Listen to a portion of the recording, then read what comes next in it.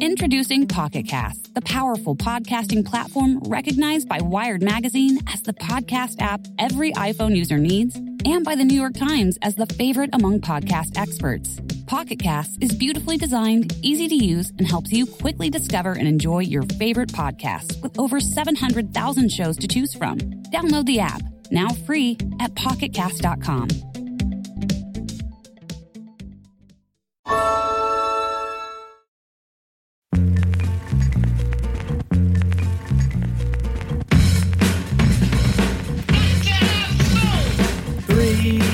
That's a magic number. Yes, it is. It's the magic number. What does it all mean? Hello and welcome to Flintoff, Savage and the Ping Pong Guy. That's me, Matthew Side. Some more meaty topics. We're going to talk Sandpapergate, sporting humiliations, and some of the charity work we've done. Remember, you can use the hashtag FredSavSide to suggest future topics. But before we get going, let's talk about what we normally talk about, which is what we've been up to over the last week. And Robin, Fred, you have had big weeks. Yeah, we have, Matthew. Mine's gone from the ridiculous to the sublime, I would suggest, and the other way around. Yeah, that's the right way around. What, sublime to the ridiculous? No, ridiculous to the sublime. Mm-hmm. So obviously, Just a normal week then. finishing the week sublimely with sport relief, but I want to start with what happened to me on Monday. What happened? Which is, I would say, the most Sublime or ridiculous abuse I've ever suffered whoa. in my life. Ever. You was a footballer. You played at Birmingham. You played at Blackburn. You played at Leicester. Played for Wales. You're Robbie Savage. Yeah. And this and Titoff is Titoff. This is not going to be good. Uncalled for, I think, abuse I've had. So basically, I picked Stanley up. I was going to watch a game of football. Mm-hmm. So I've come off the motorway, pulled to the junction. This car went past me. Pulled up at the traffic lights about a mile later, 2 lanes. So I was on the outside lane. This car pulled in the inside, and he was staring at the car. So I said to Stanley, there's a gentleman next to us who's staring at us. And I thought, Stan said he's looking at the car. So which one were you in? My wife's car.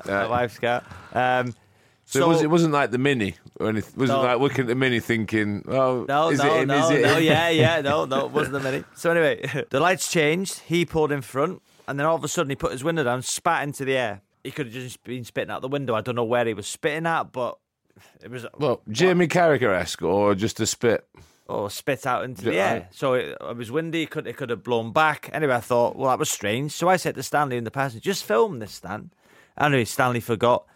So, like he forgot this morning, really. Yeah, exactly. And he's not here this morning. Stanley's not even here. But he's clocked forward because we are recording a little bit earlier today. Yeah.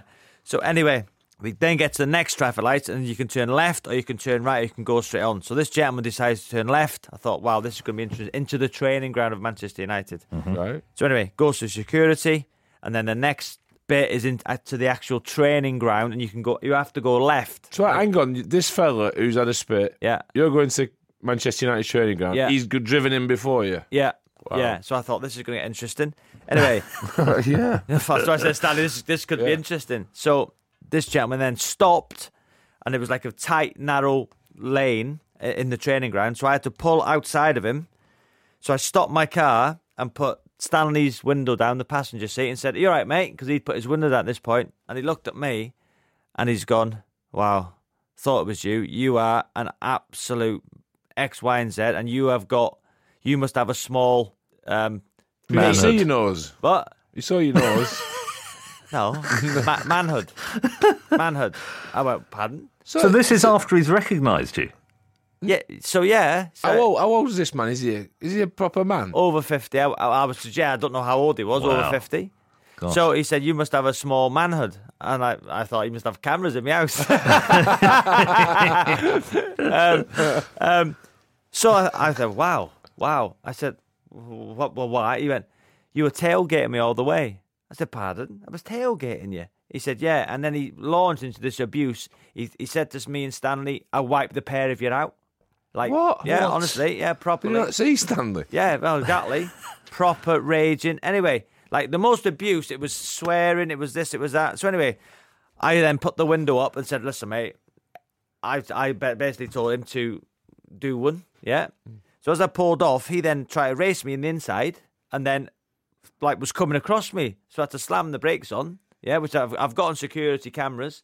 He then pulls into the car park, and I thought, right, what I'll park out the way. So I parked about 30, 40 foot away, get out of the car. So I said, Stan, film. Stan forgot again.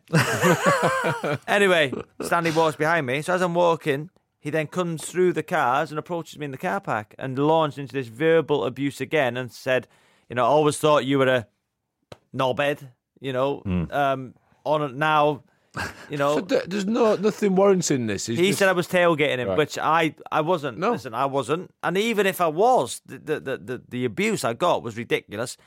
Anyway, it comes to the point where I then, what can I have done, Fred? You had the situation a couple of weeks ago when somebody slapped you.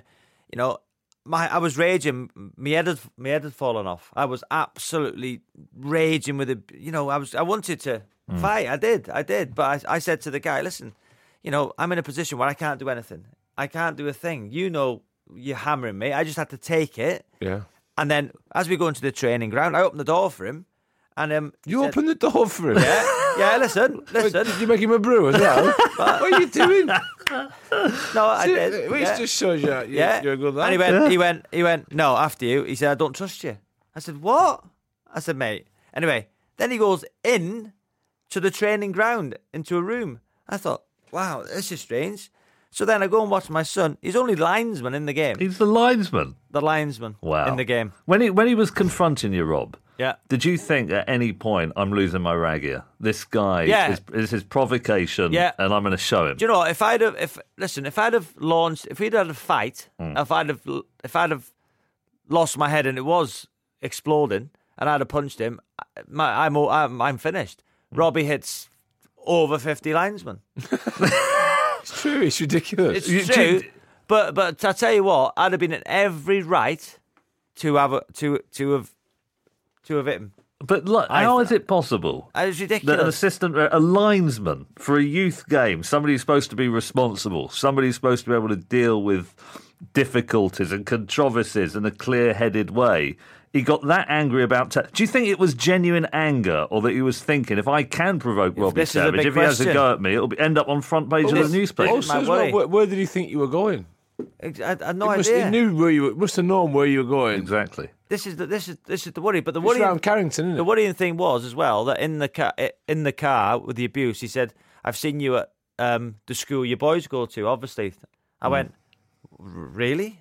Anyway, to cap it off, so I've said to him, I've got home, told my wife what had happened, and I said, my boy had a tournament the next day at school. And he was only there as well. No. And my wife sent me a picture. So so he was reffing in the tournament. And I just, listen, I've got to say, for the gentleman concerned, in the game, he was great. He was great with the kids. It was not a problem. So I couldn't understand the two different personalities. So he lost it. Basically, he lost. He had a complete... Matthew, the red I mist don't know descended. the guy's circumstances. He might have had a tough day. He might have... I don't know what. And listen, he might be a fantastic fella. I don't know him, and I don't know who he is. But I've got to say, on that occasion, it was the worst abuse I have ever had in my life. And What's he called? Don't know. Oh. Don't know. A disgrace, Fred. An absolute disgrace, Matthew. So that was the start of my week. Yeah, Fred? Did it get any better? Yeah, it got better. Good. Yeah. Me, I've had a busy week. Yeah. Fat Friends and Musicals been in Manchester. Hence Gone I'm well, a bit hasn't it? hoarse. Yeah, it's been brilliant. Best crowds we've had. Excuse me. Yeah, you are. I'm a bit hoarse there. Yeah. Best crowds we've had. Absolutely bonkers. Monday night, they usually start off a bit timid, and then by end of week they're at it. But Monday they started off like a train, and it was all week. Getting echoed, getting shouted at. It was... Get your kits off, somebody said, didn't they? Get me kit off. Yeah, wow. Yeah, get me kit off. At the end of the week, I've got to say, last night, driving home from the... I mean, the tough thing happened to me this week and my family. My dad got very ill. Oh, no. So I was in hospital with him all day yesterday. An infection. He's about to turn 80. He got very confused, and it was quite tough. The care at the hospital, Royal Berks Hospital, the acute medical unit, was unbelievable. And a shout-out to NHS. NHS. Yeah. Is he okay? Well, he's not well, Robbie. I haven't mentioned it before on the podcast, but he's had a couple of other infections where he's had to go into hospital, into A&E. And they say that when you get old and you get an infection, it's much more likely you start to get confused because you haven't got that amount of energy left. And it was really tough yesterday with him. But I was on my own with him all day, and it was just incredible to see, Molly, this nurse, and Raphael, who was another nurse. They were just so patient and kind, and it was just very moving. And I drove back to Richmond last night so I could come into London to do the podcast. I'm not in Manchester today. But this was the high point of the week. Okay? Two things happened. One, I'm listening to 5 Live. Roberto's on, and I forgot it was 6:06. This is on the Saturday night. And I was thinking, hang on a second. Is Robbie presenting this show? And I know he's presented before, but I'd never actually heard him present. And he was absolutely, I hate to admit it because we normally hammer each other on this show, he was absolutely brilliant. The way he handled the calls, throwing to the news, the guests, really, really good. Then I got home and I watched you, Fred, on Sport Relief. And I'd had it on catch up. And I looked down on Twitter. Somebody you said at the audience that in Manchester shouted, "Get your kit off." I'd never heard of this acronym before, DILF.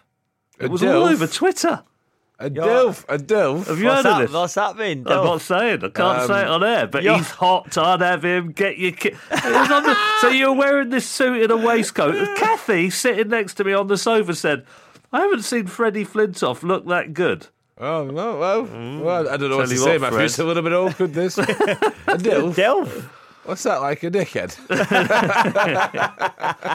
How was it? Because it's, this is presenting BBC One, live, massive show.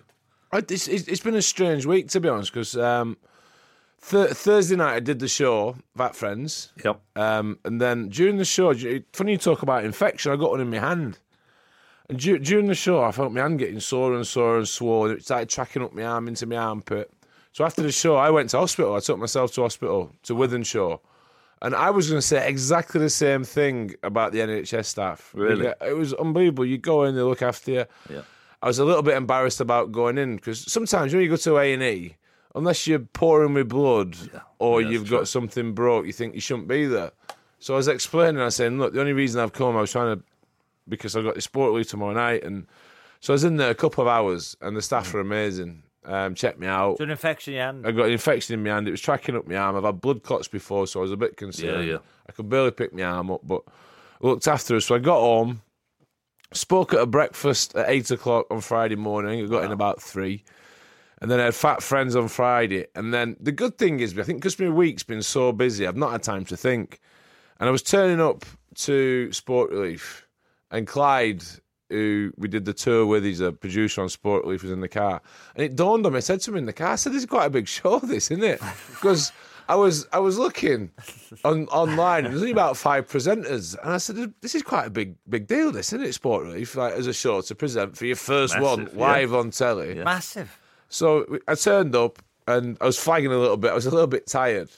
So I had half a pint of coffee with 8 sachets of coffee in, right? Half a pint of coffee. So I've necked this coffee, and just as I've got it down, I've got in my ear, Fred, you've got 30 seconds, where are you? So I had to run all around backstage. I get to the top of the steps, the 2 doors are opening, and I stood next to Davina. I realised I got my phone in my pocket. So I pulled my phone out of my pocket, I just threw it somewhere to the right. It started going downstairs. That happened just before you went down the stairs, because I saw you looking to the right. I was trying to get rid of my phone, right, because I was in a rush. And then, as I'm coming down the stairs into the boxing ring for the opening link, everything's caught up with me, running round. I've started to sweat. The coffee's kicked in. So I'm doing my first link, and I'm started watching Megan Trainor then I've started dancing, so I've started sweating up. So Donald who did my makeup, he's patting my head and trying to get me. But sorry, I didn't really have any time to be nervous, and I got my first link out the way and felt a lot better about it. You've done a great job, Emma. Fantastic. But do you know the nice thing about it is Sport Relief. Obviously, all the money it's raised, and it's a fun night. But I think in some ways the pressure's on because there's a big audience and it's this, that, and the other. But it's also off in some ways, because it's not about you. It's about the show. It's about raising money.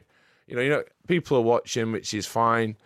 But I really enjoyed it, actually. Davina was amazing. Just looked after us all the way through. But I fell over a pyrotechnic. I tripped over a pyrotechnic again. I have to be careful with them. I kept fluffing my lines. I tried to say a line about Robbie. It was about he's playing football for 12 hours. Usually it takes Robbie 12 hours to pluck his eyebrows. I couldn't say eyebrows, but yeah, it was good. And I think it's something to be a part of was amazing. Fantastic. And Robbie, you're saying you got to a sublime moment at the end of the week. You're talking Sport Relief as well. Yeah, Sport Relief. So the 12-hour 5 live aside, out just in front of the BBC here.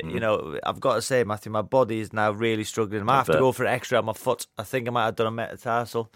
Really can't even put my weight on my right foot hardly. So, what you put your body through to raise money, and it's amazing once again that you do all this stuff for charity, for great causes, and the first couple of tweets you get are people hammering you, which is like amazing. No, to think really? To think of probably the linesman, the idiots out there. But my team was amazing. Some of them were.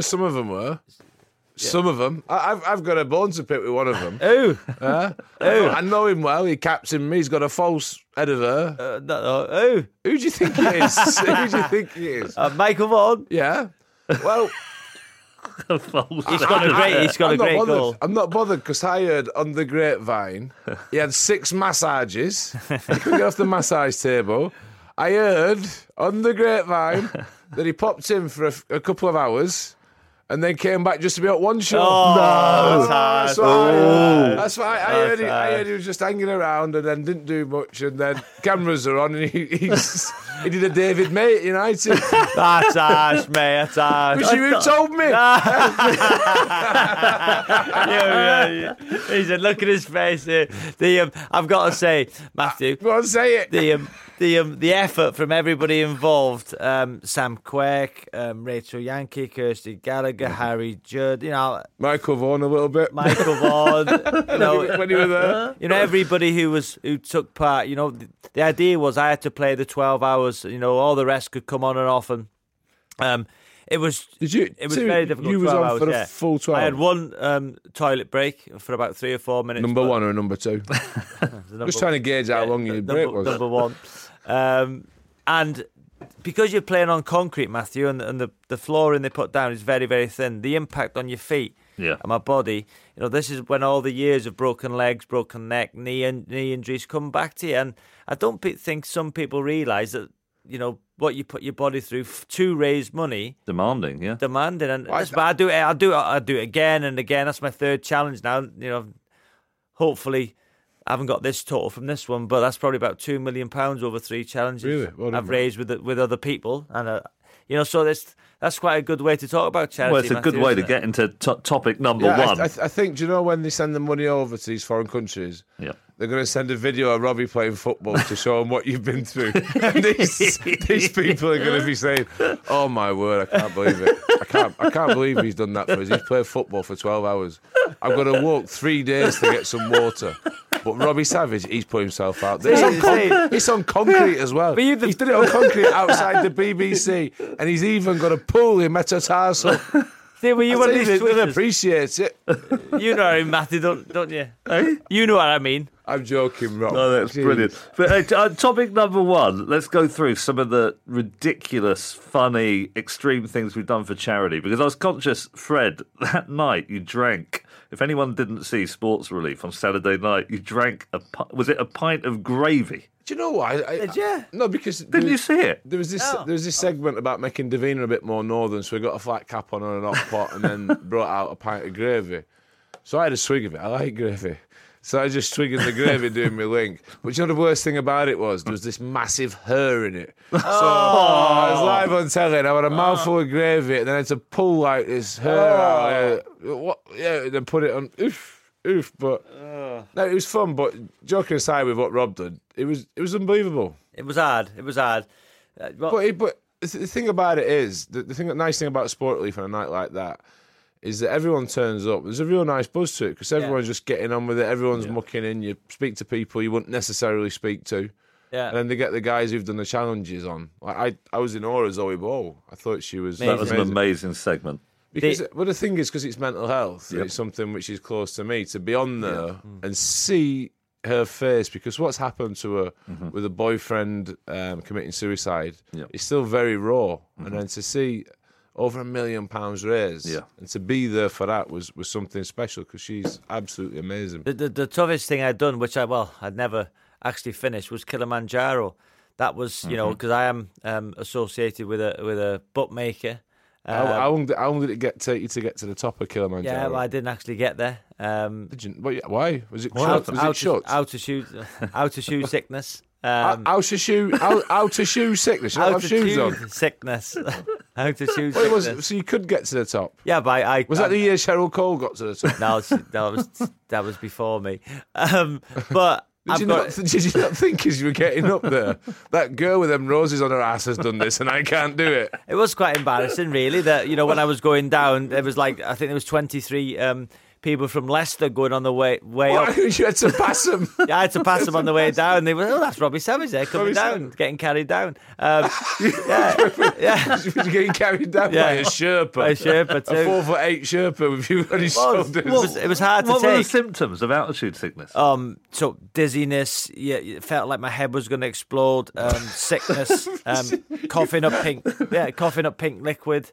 Honestly, it was horrific, I've got to say. So you climb for so many thousand feet. How far did you get up? Over 3 or 4 days. You're not getting any three quarters. And then all of a sudden, you have to go down. You have to get below 3,000 feet as quickly as you can. So they rush you down.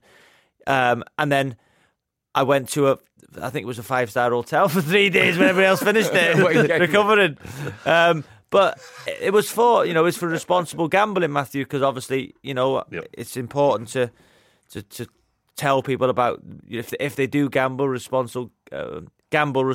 So that was a good thing I'd done. So that was very difficult. It was nearly a good thing. Nearly, yeah. It was only me. You only got that last quarter. But they say if you're overweight, if you're a smoker, you've got more chance of getting to the top, because I don't know what it is. There, then. Yeah. It'd take me half an hour. That's what they say, I think. There's a science. Is there a science behind it, Matthew? Because I was an athlete, my lungs would have needed more oxygen when I played. My lungs would be used to more oxygen. So the less oxygen you're used to, the better chance you have of getting up to the top. I don't know. Yeah, is that right? Yeah, that sounds plausible, Rob. Does it? Yeah, I think that's right. I might be It wrong. also sounds serious. I mean, if you're coughing up pink liquid. Oh, Matthew, altitude sickness, you can die from it. Yeah. Well, me and Fred have got so little sympathy. You can. That was obviously serious. And obviously, I wanted to stay and I wanted to get to the top, but I was told I can't. I wasn't allowed. Was it like a walk of shame? It must have been a walk of shame on the way. It was. Was it like you go to Pleasure Beach and then someone's queuing and it's a massive ride and they get to the front and they get there and they think, I can't do it, I can't go on that. And then you've got that indignity of walking past the rest of the queue as an adult and everyone's pointing going, he couldn't do it. To be fair, it was when John and Mike, the year we were 74 and 78, said, I'm seeing Robbie. With a fag in his mouth. It was 28 stone. That wasn't great. You've got your foundation, haven't you? I used to. I did the foundation, didn't I? I had a testimonial year in 2006. And give some money to charity through that. Raised over £1 million, didn't you? But then we set the charity up afterwards and we built this unit at Alderhay Children's Hospital, physio and rehab. We did Birmingham and then we give like 1.3 million to Great Ormond Street. But it was good. But I cycled from Athens to London. That's right. Which was ridiculous. Wow. We didn't do a direct route. We went through the Alps. And I'd not been on a bike. I didn't train. I just thought it's just pedaling, innit? So the first week through Greece was awful. I was probably about 18 stone, just sweating on a bike. And then went through the Alps and got fitter on the way around. But I used to refuel with about 10 pints every night. It was because every night you're hosting a dinner, aren't you? We did dinners every night. Mm-hmm. So some nights you were getting in at 2, then you were back on the bike at 6. You refueled with 10 pints. It was hardcore, but I enjoyed it. And then the nice thing, I did the mental health stuff and still involved with that, but sport release has been something I've been involved in every time now. I've done a few challenges. Mm-hmm. But, we have a laugh at Rob.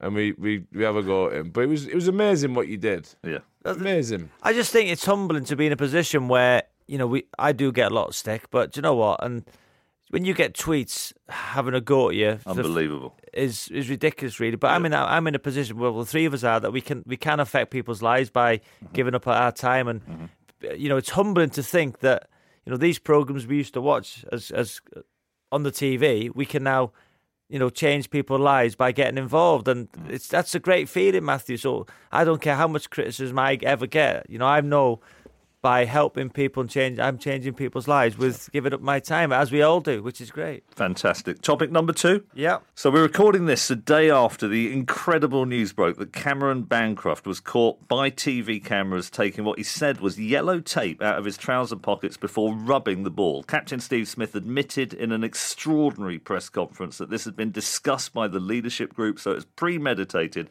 What is our take on what can only be described as cheating? What should happen next? Fred, what's your perspective on this? Because it's probably the biggest story in cricket for months. It is, and how sad is that? how Takes the pressure off England getting balled out for 58. Yeah. But how sad is that? The biggest story in cricket is some lad's got a bit of tape in his pants and he's rubbing his balls. let's be honest. You know what? It's a bizarre story. Mm-hmm. I hate the fact that something like this then gets cricket in the public eye rather than actually cricket standing on its own 2 feet. When it comes to this, I'm not going to condone what the Australians have done or condone cheating, but I think now's the time to address quite a few things, because you talk about ball tampering and some of the things that we did, whether it be putting sweets on the ball or throwing it into the dirt to affect it, or squeezing it in a one-day game so they can't hit it as far. This is completely different in the fact he's taken something out onto the pitch to affect the ball. And I don't understand what's gone on in the dressing room. But I think this is a time now where everything needs addressing. You have a ball tampering or you're not ball tampering. Let's draw a line and start moving on. I'm a bit mixed on it, to be honest, because what happens in cricket, you get a story like this and it's an opportunity for everyone to get the knickers in a twist and everyone to start saying, this, that and the other. And because it's the Aussies and Steve Smith, it's very easy to jump all over it, and people will. I've probably not got as big a problem with it as a lot of people. Really? I'm torn a little bit. Yeah. I think it's very thick. I think it's embarrassing more than anything for the people who are involved, and it's absolutely thick. They don't realise there's a camera on every angle now. There's cameras all over the place. There's slow-mos. There's commentators. And I think what the argument then, not an argument, but I think the debate is, to what extent are you cheating? Yep. Because we've heard all types of stories about ball tampering, and ball tampering is a vague one. Yeah. Because you want the ball either very shiny to swing, or you want one side very rough to reverse swing. Mm-hmm. So what that means to the layman is the ball swings. Yeah. Right? So there's all different ways in which you can do it. Remember years ago, we got accused of putting sweets on the ball. Yeah, I remember that. So we'd be sucking on Murray mints and then getting it in your saliva, rubbing the ball and getting it shinier so it'll swing. So it does swing. Is that ball tampering? Is that ball tampering? I don't know. Well, saliva has been used since the beginning of cricket, right? To get the ball. Saliva's been used since the beginning of time, Matthew. Right. Not with Murray mints. They've always had it. But the Murray mints is the additional thing, right? Yeah, and Murray mint, sun cream, Lipso on your lips. Really? All these things that can somehow get onto the ball. Mm-hmm. To get it to reverse swing as well. If you watch a game of cricket, the players now, on the ends of the pitches where the baller's footmarks are, and you got old pitches, they're usually quite really dry and coarse. Mm-hmm. So the rules of the game really should throw the ball onto the full into the wicket-keeper's glove so it don't bounce. You watch them, they're fizzing them into these rough ends to try and change the shape of the ball. Yep. Right. Is that ball tampering? In one-day cricket, the white ball used to go softer, quicker. So you start off, you got a brand new ball, it's hard.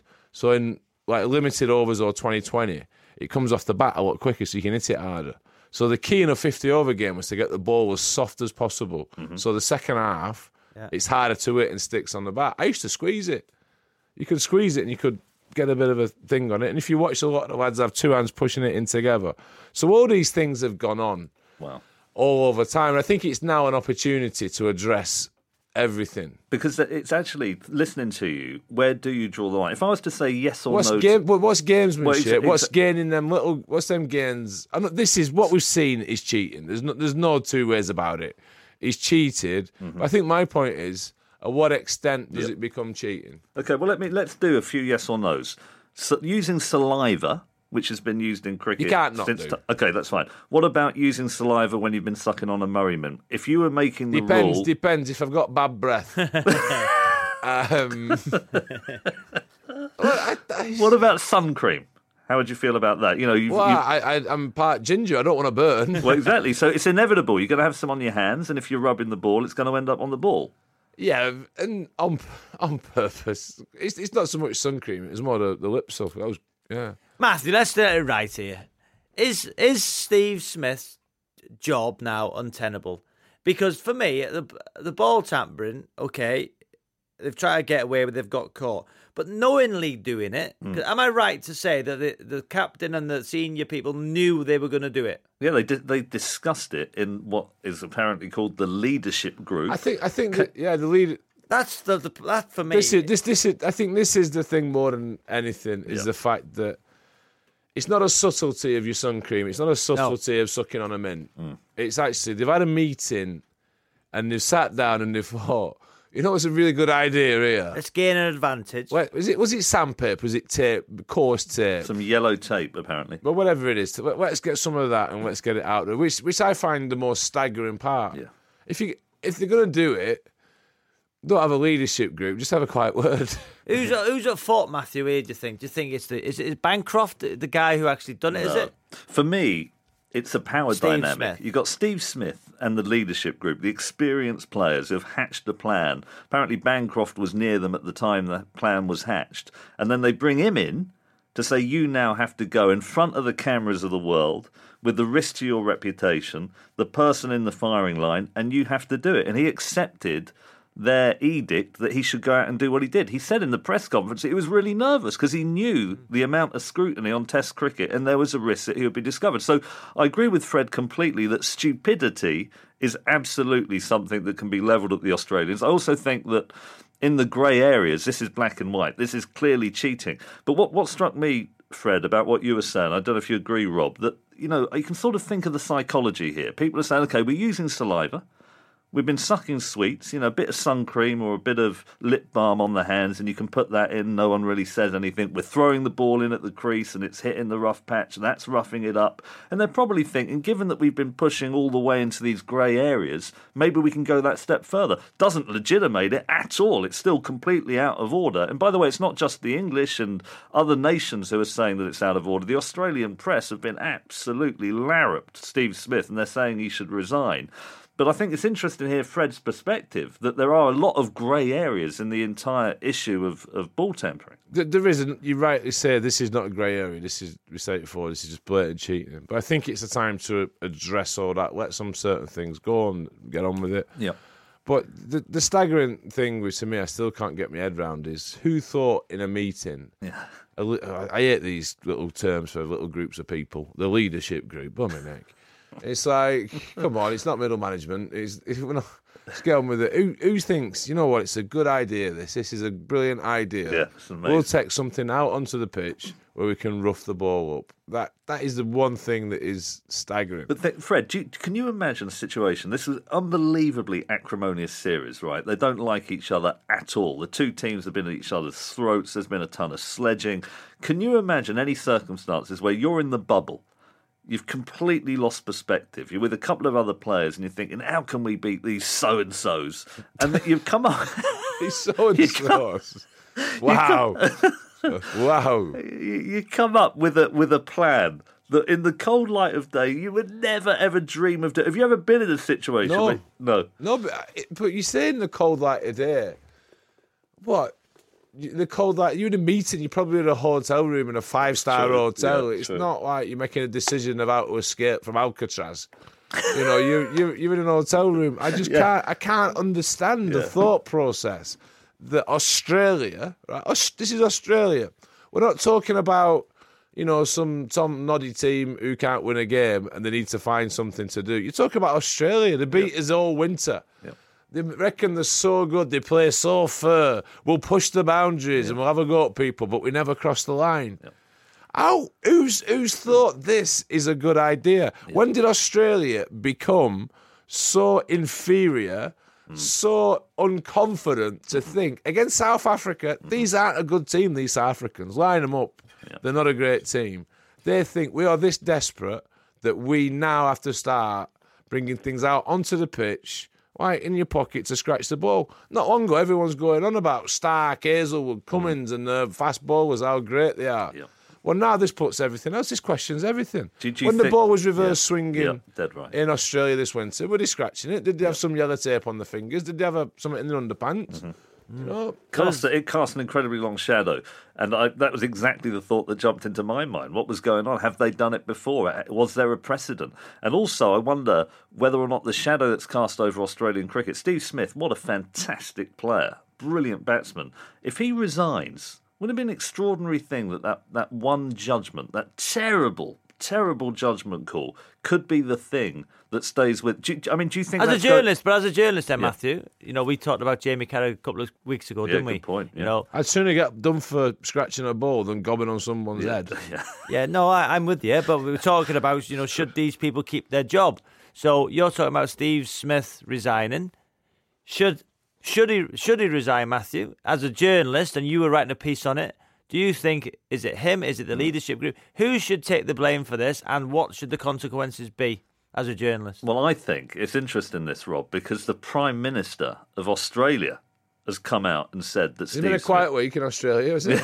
Yeah, that's true. Is that the best thing? Yeah, that's it. But don't you think, Fred, it shows that Australian cricket is one of the most important cultural institutions. Pride. Yeah, I mean, it was one of the ways they developed their national self-esteem, beating the old colonial master. I mean, it's a massive issue for them, I think, in cultural terms. And it's not just the Prime Minister, the Sports Minister. So they're now pressuring Cricket Australia to say, I mean, he probably will have either resigned or have been sacked by the time that listeners are listening to this podcast. You think he will, Matthew? Yeah. I do. And I, to be honest, Rob, I think it is the right thing to do, because often you make a mistake and you can learn from it. And I'm sure he'll learn from this. But he knew at the time he did it. This was a black and white issue. He was going. Who has the final say then, Fred? Is it the boss or is it the captain? Could the captain have said no? Stop banging table. Yeah, sorry. Could the captain have said no? Well, ultimately the decision is Bancroft's. I'm not doing it. Yeah, true. Yeah, but the pressure on you, as Matthew said, he felt nervous. If he'd have said, no, I'm not doing it, I just can't fathom the conversation that's got... I'm trying to get my head around the conversation. Yeah. So one thing... Great point. As adults, as experienced cricketers, as a coach, as a captain, this is a good idea.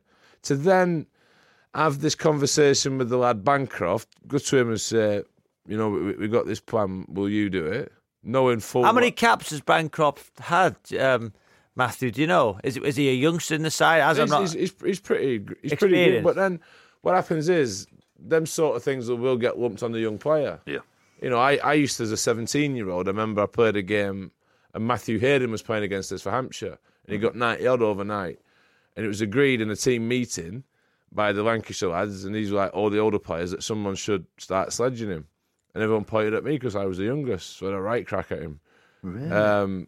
But you're under pressure to do it. But they said that you had to... I mean, weren't you in the least powerful position to make a sledge really impact upon him? Yeah, but nobody else wanted to do it. So right. it was back in the days of junior player, you do as you're told. So I fielded at Silly Point and called him all sorts, and he got out.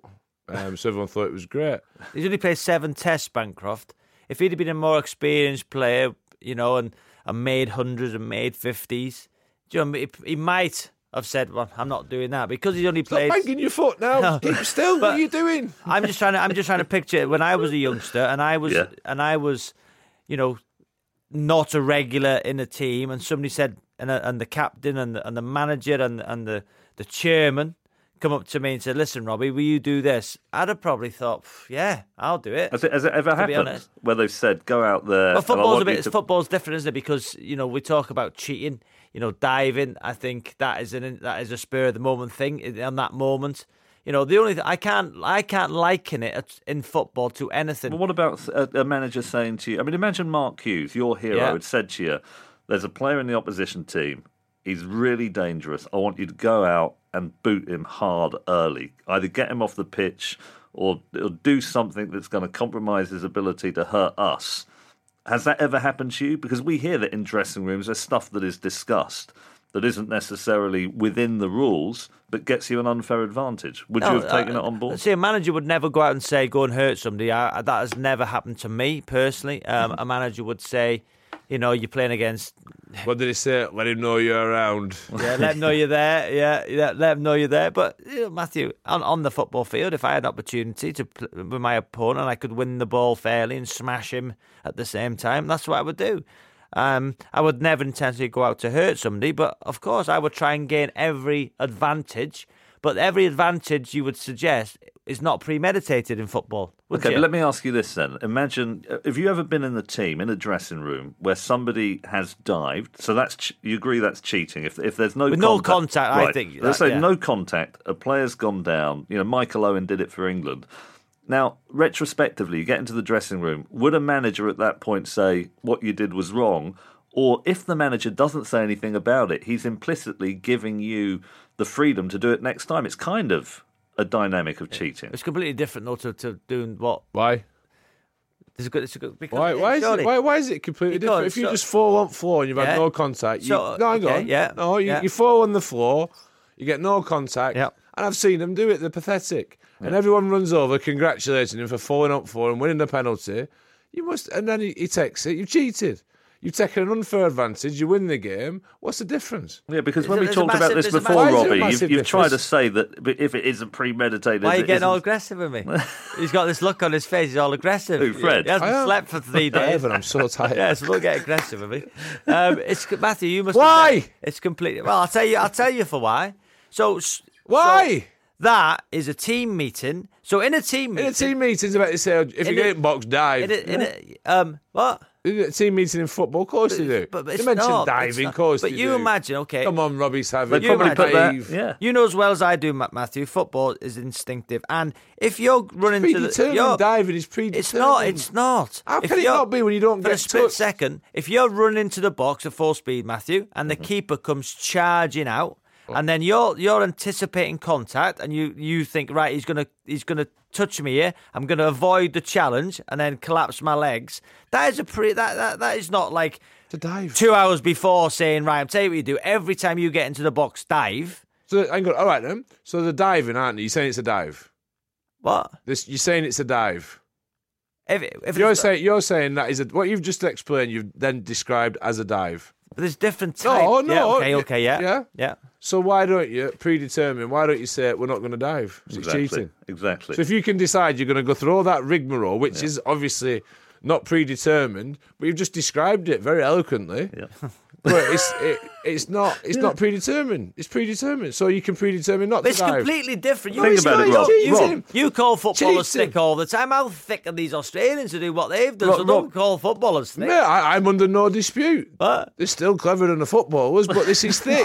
They're Australian cricketers. There's big question marks now. They're Australian cricketers. They're not designed to be clever. And we've seen here, haven't we? They're designed to be useful. But Matthew, you can't say diving is the same as doing what Australians no, done, but surely. What I am saying...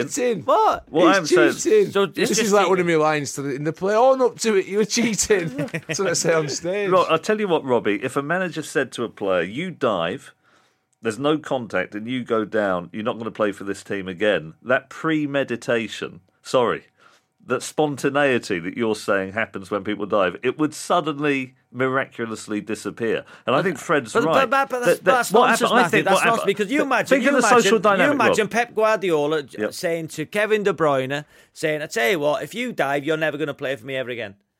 A commodity who's worth 150 million quid. That may be a little bit extreme, but so there you go. So you can't. It's across the board. You've got an Altrincham player or a Bristol Rovers player or a Wrexham player, and the manager says, "Stop banging your foot." Tell you what, if you dive, you're never going to play for me again. It's a difference between Jose Mourinho saying to Lukaku, "Tell you what, if you dive, you're never going to play for me ever again." Let me put it in a different way, Rob. It's a nonsense argument, Matthew. Okay. I would do you know what I would as a coach? If I can't, even though I mentioned before about some of the things you play around with the rules a little bit, is that this as a coach, to have this conversation with a player being on it is. If you got the England job, just okay. We've Stop banging your foot. Sorry. We're getting aggressive with you. So you were the England coach. You get the job. Yeah. Where is the line when you're the coach to say where's the line? Where's the line in terms of cheating in cricket? In cheating, if you edge it and you know you edge it, and there's no VAR, are you not walking? I didn't walk, so I wouldn't tell anyone to walk. So there you go. So that's cheating. So you're advocating cheating if you're a coach. It's not cheating. Well, where you go then? Well, if you let me finish, I'll tell you. Okay. It's not cheating because there's a bloke there to make a decision. You shout, "How is that?" I don't know why. And everyone turns around as they look at a bloke in an ice cream man suit. And then he either sticks his finger up, to gesture, which is the wrong finger for the gesture he needs to make. And then you stand there and let him make his decision. That's a fair point. But surely morally, if you've edged it, you should go. Well, morally, it's probably on a par with diving. So you're the coach now. It is complex. You're the coach of Australia now. Yeah. What would you do to Steve Smith? But also as well, this is where you miss. Also, another point to it. You were going to say missing a point, yeah? No, not missing a point. Is where it's not as embarrassing, to be honest with you. You got to live with yourself just falling on the floor as a grown man. You know, at least if you like miss it and you hit it, you don't get given out. You don't have to go through the indignity of rolling around as if you're in agony in front of 40,000 people and millions on TV. Well, I can't wait to see you in Sport Relief, Mark and Usain Bolt. I'm commentating on that on ITV, and I'm going to every time you go near it, you fall over, you're getting it. Well, why am I going to fall over? But you're going to be chasing Usain Bolt. I won't be chasing him. He won't be getting past me. Oh, right. With or without the ball. Oh, really? Right. But if you were... So, Rob, I saw him last time. He did his hamstring. I'll catch him. Yeah, go on, Matthew. I was going to say, don't you think the social dynamic... I agree with you. The manager's never going to say to a player, you dive and you're never going to play again. But my sense is, tell me if this is wrong, that in football dressing rooms and on the terraces, if an opposition player dives, people are all over them. Disgraceful, absolutely horrible. And somebody of their own team does it? Yeah, often. Like when Owen did it for England and you went down, we hardly ever discussed that episode of what was effectively, I think, cheating. But we do talk about... So in other words, I think in a dressing room, if a manager doesn't really go after a player who's cheated when it benefits the team... That is implicitly condoning the... But what Fred was saying, I agree with too, that it's unbelievably complex. So Michael Owen said it on BT, the score show I'm on. He told the story, and just check this, so it's true. Mm-hmm. Well, it's true, I was there. Michael Owen said about Kalina was refereeing in a game. Yeah, I think it was what? What? Kalina. It was Luigi. So in that Argentina game, Michael Owen went into the box. There was contact, he didn't go down, and he said it should have been a penalty. Mm-hmm. And he looked at the referee, Kalina, and Kalina said, Michael, you have to go down. So that's why the next time he went into the box, under the challenge, which was very, very, very slight, he went down and got given a penalty. So you've got referees saying to go down. But bagging your foot. The other thing was, I've been tying myself... I just listening back to what we were talking about, I've been tying myself in knots on this subject. And this is a strange thing because... You talk about diving, which I think is pathetic, and it is on a par with not walking when you hit it, you're bending the rules. So I'm tying myself in knots. So getting back to my original point about whether you put mints on the ball or throw the ball around in the outfield, it's more word you draw. This needs to be addressed in full. In the rules. And it's all right, everyone getting the knickers in a twist and pointing the finger at Australians, but it's been going on for a long time now. Let's address every part of this. But... The thing I still can't get my head around. So what you're saying, ball tampering is ball tampering. No. Ball tampering is ball tampering, whatever level. Yeah, there's get what I mean? There's morally probably degrees, but it's not. You either ball tampering or you're not. It's not because you got a mint in your mouth and you're putting it on the ball. It's fine, but then a fella can't scratch it with a piece of whatever he's got in his pocket. Because morally one's worse than the other. You're either ball tampering or you aren't. Ball tampering. But where do you? I know you. Yeah. But I know what you mean. Yeah. If you were now on the rule making committee, I wouldn't be, would I? Let's be honest. No, but if you are, I've got better things to do. But if you are, good question. This one is. You're going to allow people to rub the ball against their trousers, right? Well, yeah. Yeah, you're going to allow that. You're going to allow them to use their saliva. Yeah. Okay. Would you allow them to put sun cream? Actually, you can't. How can you stop it? You can't tell people not to wear sun cream. And you can't tell them not to wear lip balm. No, you can tell them not to chew gum or suck mints. But I don't know, to be honest. But the thing is about this, going back to the Australian, I just can't understand the conversation that has gone on. Darren Lehman, who, don't get me wrong, I'm a massive fan on both as a player, as a person, which even surprises me more. I said when he got the job and over the past couple of years, I think he's been a breath of fresh air for cricket. Everyone goes down this route of hiring a certain type of coach, and this is how he should behave, where he's just come and done it his own way, give power back to the players in some ways. He believes in them, he speaks passionately. So for him to do this is bonkers. Bancroft, I feel a little bit sorry for as well. That he's been put up in front of the press. He's got to talk about it. The coach wasn't with him. The captain was there. And he's in a press conference not knowing what he should say. Should I get people into hot water with me? Should I take it on the chin for the team? What should I do? And he's a young lad, not played too much. On the other side of it is where I've got no sympathy. Was during the Ashes when there's a little bit of a scuffle with Johnny Burstow. He was milking the life out of it. Yeah. How is it now, son? How are you getting on there, lad? Yeah. Does it matter, Matthew? This is a question on Fred. So if you're saying Steve Smith should resign, yeah? Do you know what? So does it matter? I see. This is a big question. Or should he be sacked? Does it matter the standing you have in that side? Because Steve Smith is the captain and the best player, are they not cutting their nose off to spite their face if they sack him because he is their best player?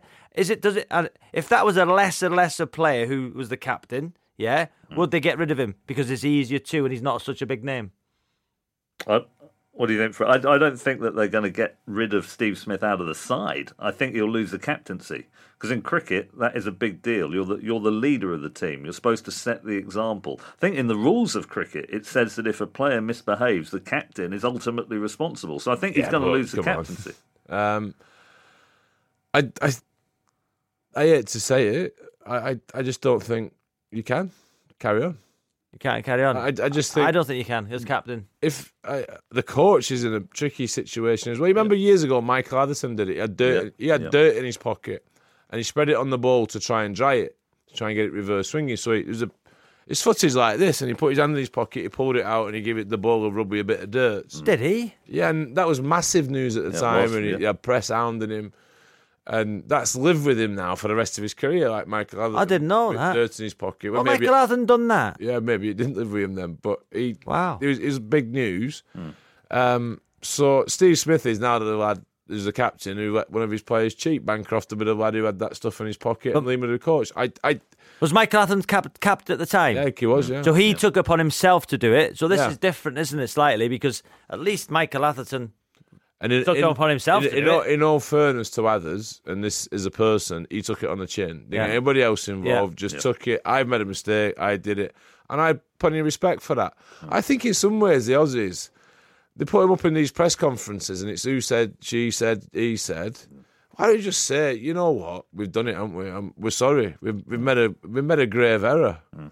Take a Donald Trump tactic. Just front it out. There's no way he can carry on as captain for me. No way. But he should play again for Australia, Matthew. He's going to play again for Australia. Of course he is. Yeah.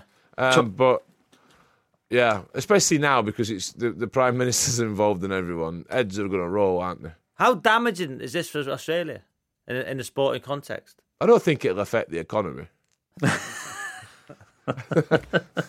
Even though the pound has got stronger in the past few days.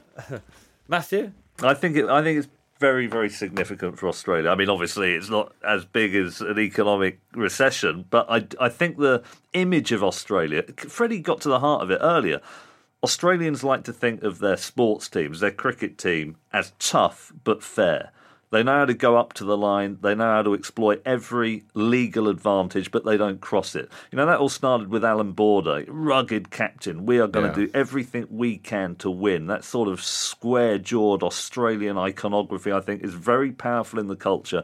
The idea that they were prepared in a premeditated way to ask a junior member of the team to clearly flout the rules, I think has massive repercussions for the way that Australia think about themselves and about their sporting icons. Just on that, though, you say Australia think of themselves. I think sometimes when it's come to sport and it's come to cricket, the moral compass has been a little bit skewed. Yeah. What they think's acceptable and right, I'm not quite sure at times. And Australians have always been, we'll dish it out, but then people come back at us and we'll whinge. South Africa have mixed it up with them and they don't like it. All of a sudden, the Aussies are whinging, this, that, and the other. But on the flip side of that is, you can see how bad they think this is when the outcry is on their own team. Australia attempted a lot of times to be all poor us, but we're fine. We don't cross the mark. Yeah. Well, you do, lads, to be honest. You've done it for years and years and years, and now you're getting found out. Just last word on that, Fred. Are you talking about pushing the boundaries in terms of the sledging, the nastiness on pitch? Yeah, just them words all the time. And the South Africans have gone back at the likes of David Warner. He doesn't like it. Yeah, fascinating. However, I've not used that word for quite a while, but I'll put one in there. This has affected everyone, and I imagine Australia now, this will be big news. The public will hate it because Australians think they're the best, they think they're the strongest, they think they're the best cricket team in the world, and to think, actually, we've had to cheat to beat South Africa, aren't that good? That is a massive kick in the nuts. 5 Live Boxing.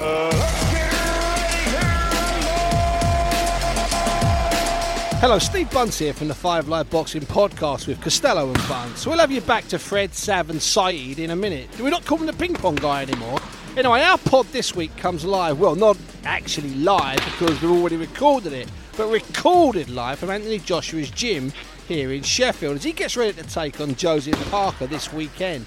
That's the big man you can hear right now working the pads. We've got all the build-up for you this week with new podcasts on Monday, Wednesday and Friday before our mega post-fight analysis pod, recorded in the middle of the night, by the way, on Saturday, ready for you to listen to as soon as you wake up on Sunday morning. Download or subscribe now. Just search Costello and Bunce. This is 5 Live Sport. Our next topic is based around England's 58 all-out against New Zealand, 6th lowest score in Test history. At one point, they were 27 for 9. So what are the beatings we've suffered? How did we come back? Did we deal well with the humiliation? What were we thinking at the time it happened? So humiliation, Rob, do you want to go first? Have you ever played in a double figures game? Has there ever been one? No, not when I played it, no. Do you remember Man United beat Ipswich 9-0, I think it was, Fred, in the Premier League? What was the biggest you played in? Lost 6-0 home to Aston Villa. And the worst thing for me was, and this is where humiliation, so you imagine Martin O'Neill was one of my first managers, massive inspiration in my career, in my life. Went from a boy to a man, under his tutorship. Good word, eh? Good word, yeah. But you started growing pubes when you played for Martin O'Neill. Did he do water them? Where have I gone? So you imagine you were, flying under him, winning. I won a trophy under him. I got on really well with him. I was man of the matches under him, and then you was under him a lot. Just start this again. Leave it. Yeah. So is that how you got your game? And then he goes to Celtic. And obviously he got Neil Lennon from Leicester. There was rumours that Muzzy Izzet was gonna go there too. But I was never mentioned to go to Celtic. I probably wouldn't have, because I love playing the Premier League, testing myself every single week. And then when I went to Derby in the Premier League season, when we were the worst team, 11 points, Aston Villa were coming to Pride Park under Martin O'Neill. And you imagine that you've gone from this player who he's seen every single week, dominating games, massive influence on the side, to this Derby side where I must say I was woeful and thinking that... In what way? Just confidence, couldn't control the ball, couldn't pass it, didn't win it, was hiding, crowd on your back. Really? And then you get beat 6-0 at home by Martin O'Neill's side and you've got to look at the guy in the eye and he must have thought, what has happened to you, Sav? What has happened? And you're trying to make excuses, but realistically that, wow, I've just been humiliated by Aston Villa, but more importantly against the guy who I looked up to, was a massive influence in my career, and he must have thought, wow, what's happened to him? How did you build back up from there? That low point? I didn't, because it got worse. We ended up with 11 points, but then obviously I went out on loan to Brighton, and then come back to Derby when Paul Jewell left the club, and then rebuilt under Nigel Clough. There was another point when Fabregas nutmegged me in the corner at the Emirates. They were 5-2 up. But you know when something like that happens, is it embarrassing? When you get, is that like in football if you get megged by someone? Yeah. Is that like? So it was 3-2 with about a minute left, and then the injury time board went up as 4 or 5 minutes, and we just hit the bar to go 3-3, and then they scored another and another, and it was 5-2. And then he's keeping the ball in the corner. I thought, I was just marking him. The game was over. And they turned around, nutmegged me. And then I remember smirking. I remember on Match of the Day that night, it showed me smirking. I thought, I'm laughing here. People are going to think I'm laughing at him, nutmegging me in the corner. And it was humiliating. You imagine that? Because I never got on with Fabregas. I tried to kick him off the park every time I played against him. What a wonderful player. Great energy, great skill. But to get nutmegged at 5-2... And then, it was another... Was that like more or less humiliating than putting a Blackburn shirt on every week? Only because you're from Preston. that was great times. So I was, I've been humiliated a lot. Humiliated when I got the footage of the Justin Edinburgh thing. Humiliating for me, coming out time after time. Because when you do things in your career which you regret later, you're in a good position to talk about them, but so for instance now, if somebody goes down injured and fakes it and I'm talking about it, is that hypocritical? Is that insight? You're doing your job, you're talking about because I've done it. In front of you. Because I've done it. So I can't really hammer anybody, can I, Matthew, for going down? No, I know what you mean. Because I've done it myself. Yeah. And I've done most things myself. And it comes back, doesn't it? Because people, they have the highlights reel. And whenever they talk about Robbie Savage, some of the embarrassing stuff that you've done or some of the things that you most want to forget are going to be resurrected. This is going to be difficult for Jamie Carragher when he comes back. Oh, that's going to be a shadow that's going to be there forever. But the problem is now in a Google world, it goes nowhere, Exactly. does it? I said to my kids, just to ignore the first 2 pages if you Google me. The good thing about... So we're talking about coming back, sorry, Matthew. So Gary Neville, when he went to Valencia, got humiliated against Barcelona, and people said, humiliation as a manager. Can he come back and be a pundit? Yeah. Well, he's come back and he's been magnificent. Tell you what, though, he's learned from... And he's had a go at being a manager. Yeah. And he's got the insight and the knowledge to what it takes to be a manager. Do you know what I mean? Even though he wasn't very good at it. Let's be honest. But credit to him for coming back. Because people were saying, well, how can he be a pundit? Yeah. Well, of course he can, because his knowledge of playing football and now his knowledge of being a manager for a short period of time is brilliant. And I think he's a better pundit now than when he left to go to Valencia. Which goes to show, if you're humiliated, it can sometimes give you the raw material to build up and to learn stuff. I mean, but it'd be different with Carragher, though. It's one thing being a manager and coming back. Everybody will be walking around with umbrellas when they see him. Fred, in your probably were anyway. All right, in your cricket career, you've been saying that often if you were at a real low point, you quite liked it because you wanted to. Well, you got used to it. I played cricket for England. We got embarrassed quite a few times. I remember, one of the first times I was embarrassed on a cricket pitch was as a 9-year-old. I was playing for Lancashire under-11s at Liverpool at Aigburth. It was getting late in the day. I was stood at slip and I needed a wee. I was desperate for a wee. And I didn't ask the umpire if I could go off. Do you know when you're in class at school and it's like awkward asking for the toilet because you're not sure if he'll let you go? I thought it was like that. So I stood in the slips. I got my legs wide open. I got my hands on my knees and he's coming into the ball and I just weed. And I was just weeding. The weed was like yellow on my whites and things on the floor. I felt so embarrassed. I was so upset. To be fair, you used to do that when you were 36 in the bars in Preston at all. That stayed with you. So weed. I was embarrassed. Did you get hammered? You got hammered a lot. I was only 9, Matthew. I was only 9. So that was that. And then there's been a few times as a cricketer you're embarrassed. West Indies, we got bowled out for 50 odd. It happens so many times. The pedal wasn't my finest hour. It was a little bit embarrassing. So there are these things, but it's interesting you say England as a team used to pride themselves on the fact after an embarrassing performance, we usually win the next one, unless we're in Australia.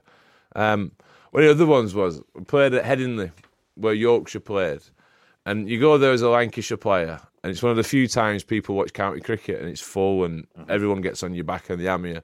But it's good fun. But then as an England player, you think you're going to get a better reception from the crowd. And to begin with, I didn't. My first 2 test matches at Headingley, the first one was against Africa. I got 0-0 in the game. So I got a pair. Yeah. Went there again 2 years later to play against India. Got 0-0. I had 2 shocking decisions. So I got my Audi badge as zeros. And coming off the pitch then to the Yorkshire crowd just abusing me. Send him back over at Penn. Get him back to Lancashire. That lad is crap. So you're coming off and you're just getting hammered. And I'll never forget, in the dressing room, there used to be a sauna in the Headingley dressing room. It wasn't a flash one. It was just like this wooden box. I just wanted to hide, so I sat in there and the sauna was on, and I was sat there in my pads and my gloves and my helmet in a sauna at about 100 degrees, just crying my eyes out. I've got another duck at Headingley. Well, I think I think it gives you more resilience if you have these moments. If you actually take the risk of trying something new. Hang on a minute. I know what you're doing here. You're about to plug a book, aren't you? No. You're about to. No. What is it? Dare to fail? Come on, Matthew. Tell us about your book. Well, this is pathetic. When I was in primary school. No, I'm not mentioning. Don't tell me the long story. You just want to plug your book. I'm not mentioning the book. We're doing it as a topic on the next show. Next show. I was in Joseph in the Amazing Technicolor Dreamcoat. Right, Matthew, we have to stop right there. You was in it. Yeah. Sing it. I didn't have to say. I only had a line. I was Jacob. You know the song, Jacob. You know the song, Joseph. Come on. I close my eyes. Go on. Draw back the curtains to see for certain what I thought I knew. And in far, far away. Oh, yeah, gosh, yeah. Can't remember the next bit. Someone was weeping while the world was sleeping. Any dream will do. A crash of lungs, the flash of lights. My God. Do you know any from Popular as well? Do you know from Wicked? No, go on, carry on with your story. Go on, Matthew. So I was Jacob, and so I'm 9 years old. My parents are there. My grandparents are there. Totally full. Aldrington Primary School, main room. And I totally forgot my line.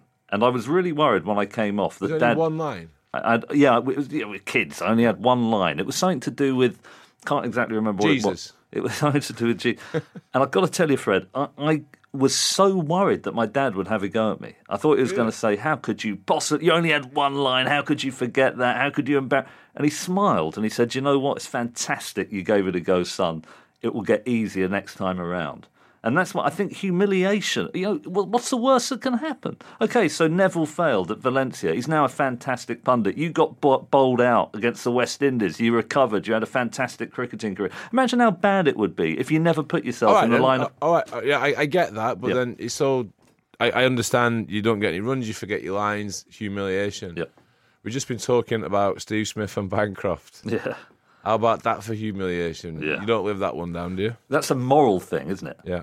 It's not a performance anxiety issue. It's not like you were shown wanting because you didn't quite deliver in the way you knew you could. That's where you made a decision to break the rules. I think that's more humiliating. I think that's a more difficult thing to recover from. I spoke about on here as well, about humiliation, haven't I?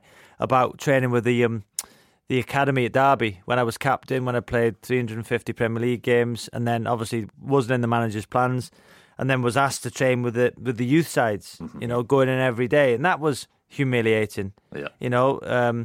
For me personally, so to bounce back from that was hard, but it was amazing to think that you've got through stuff in your careers and then have come out better the other side. It's probably made you a better broadcaster. Yeah, dealing with the abuse on Twitter. Yeah, same for Fred. All the stuff. Yeah.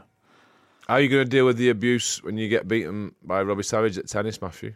It's not going to happen. That will be humiliating. You've got to do that before the end of the series. That is not going to happen. Thank you, guys, and thank you for listening. If you missed any of the shows we've done to date, they're available to download at the 5 Live website and all the usual podcast places. Please use the hashtag FredSavSide to get in touch through the week. If you could leave a review on iTunes and give us a rating, that would be great. We'll try and read some of the more creative ones out on a future pod. We're taking a break next week, but we'll be back in a fortnight at the same time. But for now, from all of us, goodbye. Flintoff, Savage and the Ping Pong Guy. Thank you for downloading the Flintoff, Savage and the Ping Pong Guy podcast. If you like what you hear, then why not have a look at what else 5 Live podcasts have to offer at bbc.co.uk/5 Live. With so many new podcasts, how do you find your next obsession? Try Pocket Casts, the free podcast app designed by listeners for listeners. With curated recommendations, discovery is easy and seamless. When you find something you like, just hit play. Find all your favorite shows, old and new, at pocketcast.com or find us in the Apple app or Google Play stores.